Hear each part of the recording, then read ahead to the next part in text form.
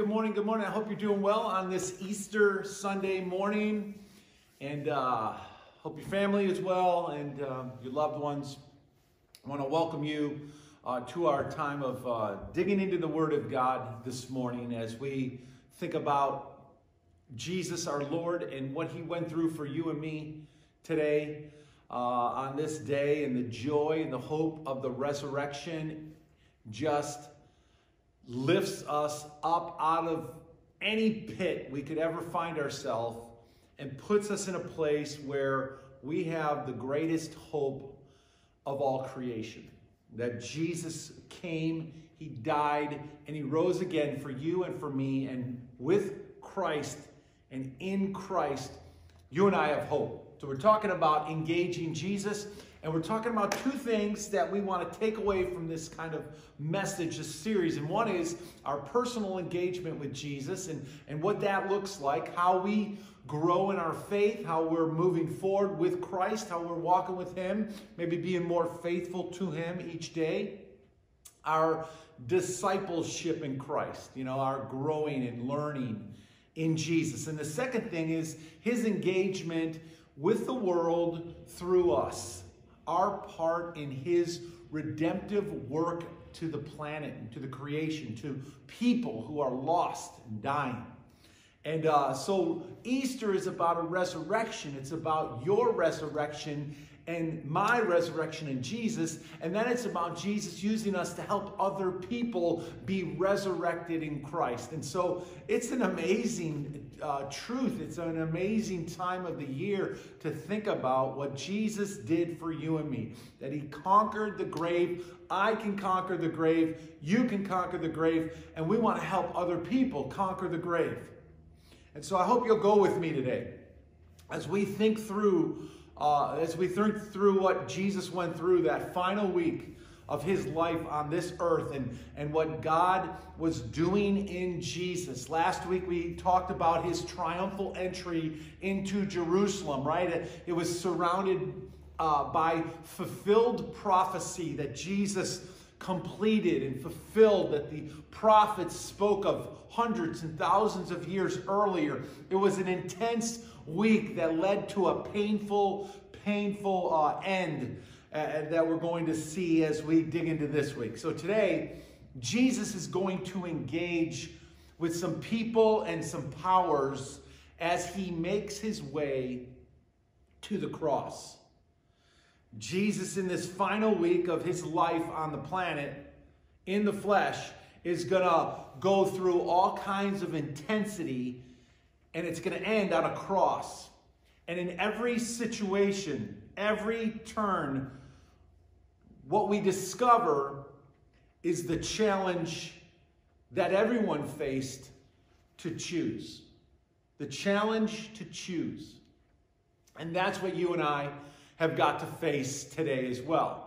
As we think about these things, as we think about the people that Jesus engaged with in these final days of His life, we are going to be faced as well with the challenge to choose who it is we're living for, who it is we serve, why we do what we do, what motivates us, and what is the thing behind our thinking when we do life, when we live on the planet, as we do what we do. Who's in charge of our decisions, really?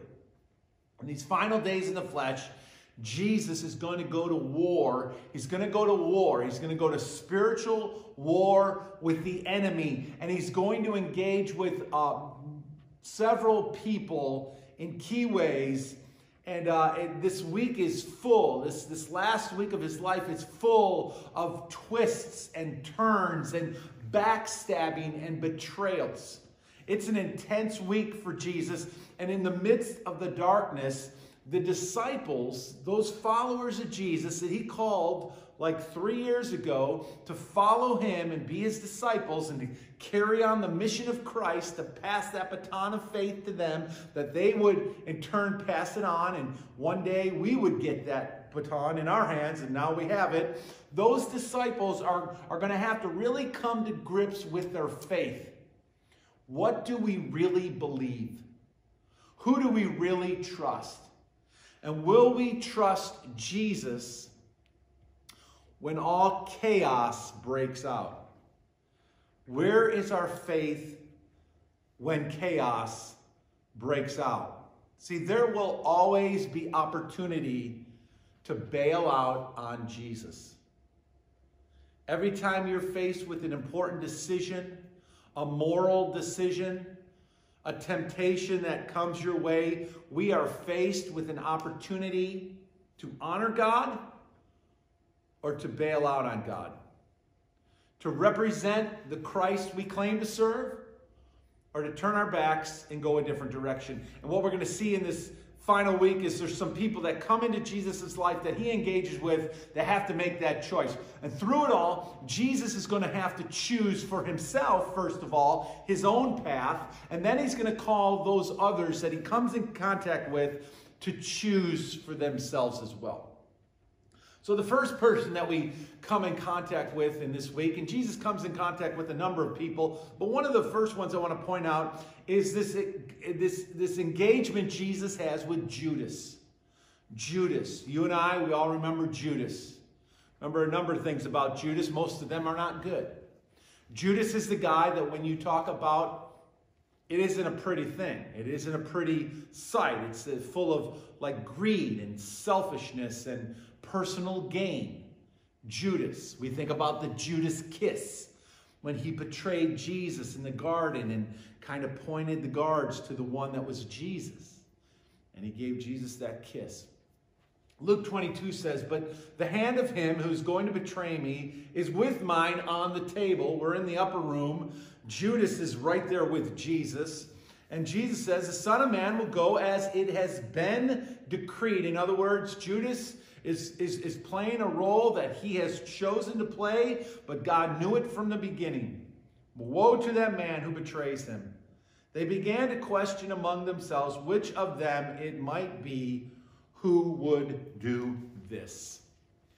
And so Judas, the one who held the money and kept the purse strings, who had some form of power among the group because he was in charge of the numbers, that person, Judas, had to make a choice. And Judas chose fortune over faith. When it came down to it, he chose to face money and turn his back on Jesus. Another person that we see Jesus comes in contact with is Peter. Another engagement is with Peter. Peter's been a disciple like Judas for a long time, all 3 years. He's one of those 12 that Jesus called to follow him. And in Luke 22, the scripture says, Simon, Simon, Satan has asked to sift all of you as wheat. So the devil is going to go to work on all of them. But I have prayed for you, Simon, that your faith may not fail. And when you have turned back, strengthen your brothers. But he replied, Lord, I am ready to go with you to prison and to death. And Jesus answered, I tell you, Peter, before the rooster crows today, you will deny me 3 times that you know me. And so Peter, we know about Peter. Peter's that strong fisherman guy, you know, that brute force kind of guy, that guy that will just break things with his bare hands, that Peter that will jump out of the boat. He'll do whatever it takes to get a job done. He's full of energy. He's full of strength. And he is Peter. He is like Peter the rock or the pebble. He is Peter. But Peter, when chaos broke out and the chips were on the line, Peter, in that moment, chose popularity over commitment. Peter chose to turn his back on Jesus and act as if he didn't even know him. His third engagement that Jesus has is with a group of people, but we're going to call this his engagement with Pilate. It's really with Pilate and the powers to be, others that are in power, religious leaders that are in power. But Pilate is the one who's going to have the final say in the end. And so this is Jesus' engagement with Pilate. And you remember as the week progressed, mainly really we're at the end of the week when he's arrested in the garden and now he's brought before these religious leaders. He stands before them. First it's religious leaders. It's Annas.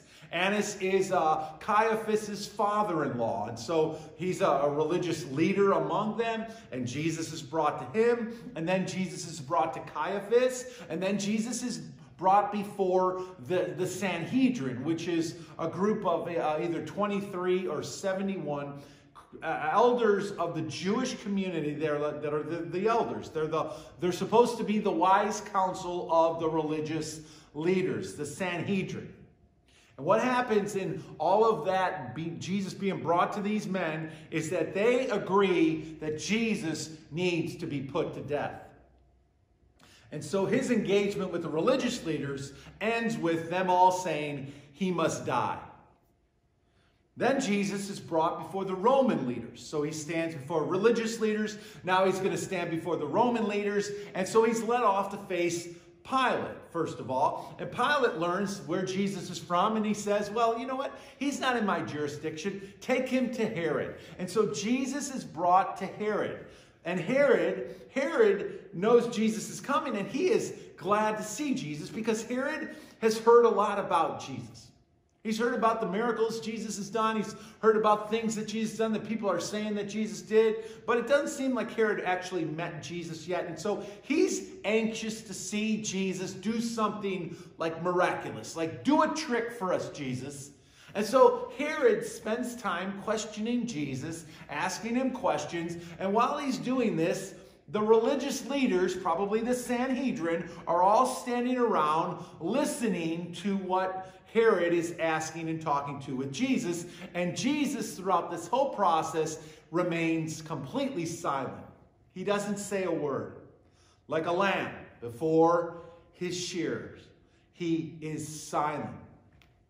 And so Herod charges Jesus with contempt.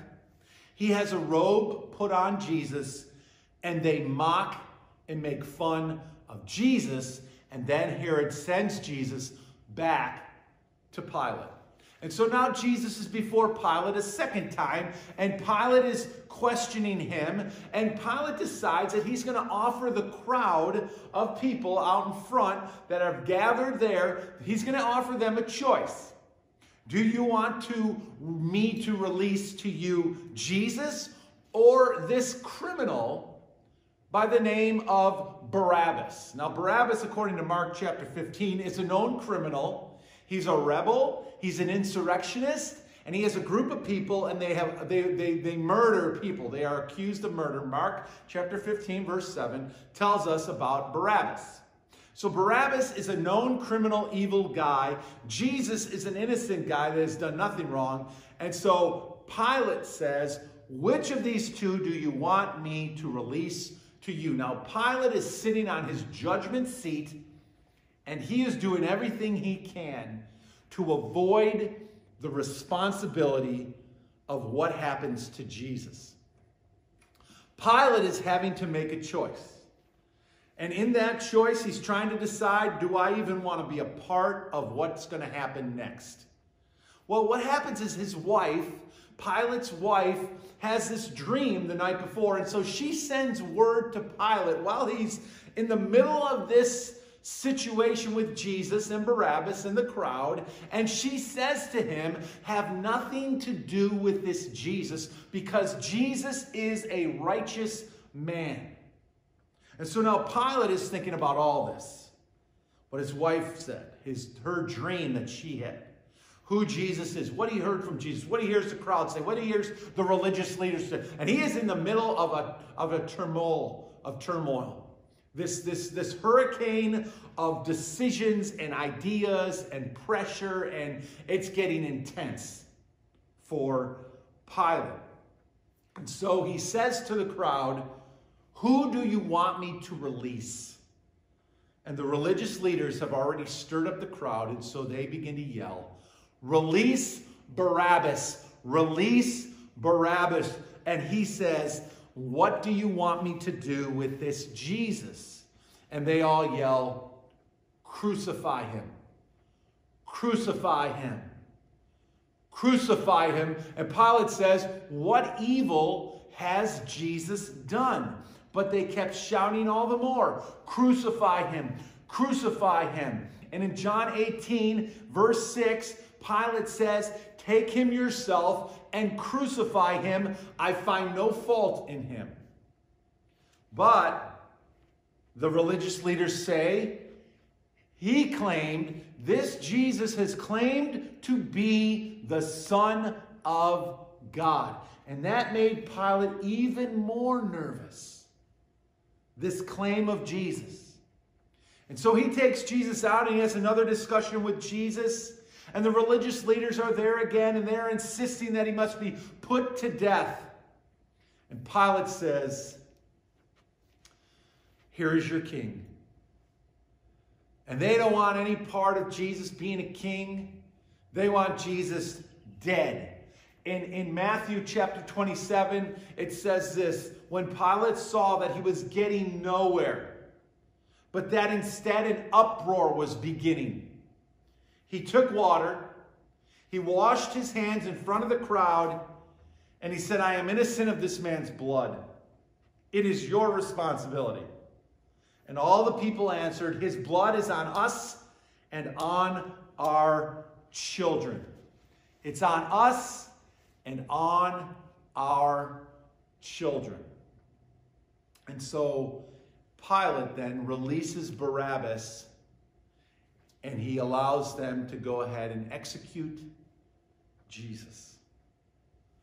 The religious leaders chose the powers to be in the religious circle of the day, chose to kill the Christ. And Pilate went along with it. He went along with this evil plot to put an end to Jesus. His next engagement is with another person by the name of Simon. Now Jesus is beaten and he's flogged, and now they're headed to Golgotha. And it says this: and when they had mocked him and they took off his purple robe and put on his regular clothes on him, then they led him out to crucify him. And a certain man from Cyrene, Simon, the father of Alexander and Rufus, was passing by on his way in from the country, and they forced him to carry the cross. So Simon now comes into play. He's a complete stranger. He doesn't know what's going on. He's out in the country. He comes in, and there's this parade of people leading Jesus to Golgotha to be executed. And Jesus is carrying a cross, and he's been beaten, and he's gone without much food and much sleep for the week, and he's weak, and he's weary, and he's hurting, and he's bleeding, and he's just been whipped and tortured. And now Jesus is struggling to carry the cross. And here comes Simon, this guy. He just comes in. He's got his two boys, Rufus, right? Rufus and Alexander. And the scripture says that they pressed him into service. He didn't willingly say, "Hey, I'll do it." He was somewhat forced to carry the cross, probably very reluctant. This is just some peasant guy out there in the country, happens to be walking by, and they grab him and they throw him in there and they say, "Hey, you, go carry the cross for Jesus." And these are Roman soldiers. They got swords, they got spears. What are you going to say? No? And so he is pressed into getting his hands dirty with Jesus. And it says by force, not by choice. Simon. And the final engagement that we see as Jesus is being led to the cross is his engagement with Satan. His engagement with Satan. The forces of good and evil are going to battle in this whole process of leading to the cross. And Satan is doing his very best to put an end to Jesus. The plotting, the lies, the deceit, the swaying of the crowds, the tempting of even Jesus' own followers. In his free will, Satan decided to rebel against the Lord, the God of all creation. He decided to go his own way and do his own thing. And in his dark, evil plotting, the devil pushed and twisted Jesus all the way to this final moment in time. It was good versus evil. Where death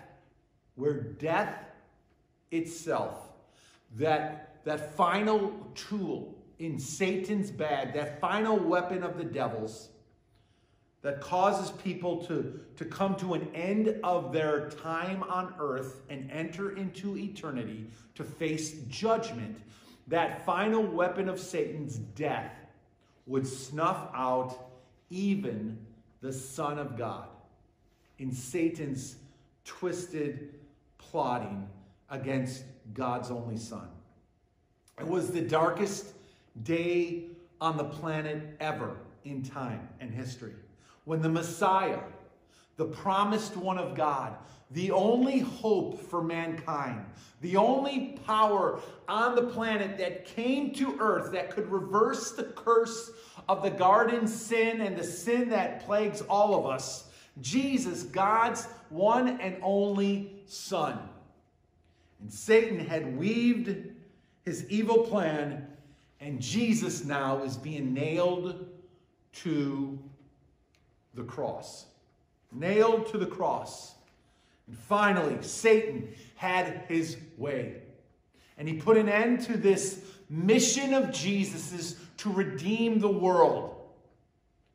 And now Jesus is nailed to the cross, and there he hangs, helpless and hurting, the sacrificial lamb for the world, hanging on a cross.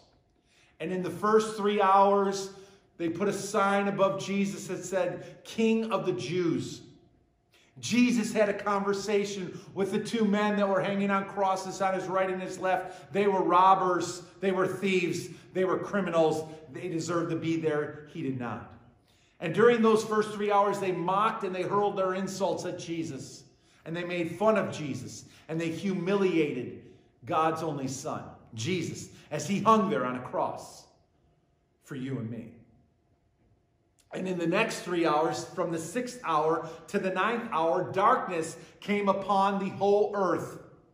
And Jesus cried to his Father and said several things to his Father. They took a sponge and dipped it in sour wine and put it in Jesus' mouth to give him a little more energy and to wet his lips so he could say a few more things. And then Jesus said these words, "It is finished." In those final moments of breath, Jesus said, "It is finished." And then he breathed his last breath. The Son of God breathed his last breath. His chest stopped filling with air. His heart stopped beating and pumping blood to his organs. His brain activity ceased to fire. And the Son of God had breathed his last breath. And there was a time of silence. And in that time of silence, when Jesus breathed his last breath and died, the devil, Satan himself, smiled. The enemy thought he won. And for a moment, it appeared that he did. He had reached his finish line, and now Jesus was dead. Satan, that fallen rebel from heaven, had defeated God's one and only Son. And now Satan could rule and separate souls from the Father. Kill, steal, and destroy. His master plan could continue. And then the ground began to shake. And the veil in the temple was torn from top to bottom. And the rocks began to shake and split open, and tombs were open, and people were raised from the dead. And the guards trembled with fear, and they said, "Surely that is the Son of God." And Satan began to wonder if "it is finished" meant "it is finished" or "I am finished." And then Friday night, and all day Saturday, silence covered the universe. People wondered what would happen next. People wondered if this was truly the end of this Jesus. And Jesus lied dead in the tomb. No heartbeat, no brain activity, no lungs pumping air. Flatlined and dead. And then came Sunday, the third day, the first day of the week, that third day. And the ladies went to check on the tomb, and the stone had been rolled away, and Jesus was not there. His grave clothes were, but he was not. And an angel of the Lord said, "He has risen from the dead, just as he said he would. Go and tell the others." Oh, death, where is your sting? Where is that deathly sting, O death? Grave, where is your victory? See, Satan engaged with Jesus, and he thought that he had finished Jesus off for good. And little did he know that this was the day that the finish line would become the starting line. And hope for all of mankind would be revealed. See, Satan chose rebellion over obedience, and for it he was crushed. His evil plotting plan was put to death as Jesus rose from the grave and rose from the dead. See, in Jesus we get a redo. In Jesus, we can have new life. In Jesus, we can be born again. In Jesus, we conquer the spiritual death and the grave itself. And we pass from death back into life in Jesus because he went before us. Jesus, for the joy set before him, endured the cross, scorning its shame, despising what the cross stood for, the separation of his own soul from his Father, and the separation of all of mankind from the Father, God's creation that he made in his own image. Jesus despised the shame of the cross and conquered the grave and sat down at the right hand of the Father. And you see, the challenge to choose is always before us. Whose will you follow? Whose will are you going to follow? Whose will we follow? Each and every day, when faced with a pot of gold or a bag of money like Judas, when faced with or challenged about our popularity or our faith in God like Peter, or when called to pick up the cross like Simon, or when you have the upper hand like the religious leaders and the Roman leaders and Pilate, when tempted by the evil one, in your God-given free will, what will you and I choose? What will we choose?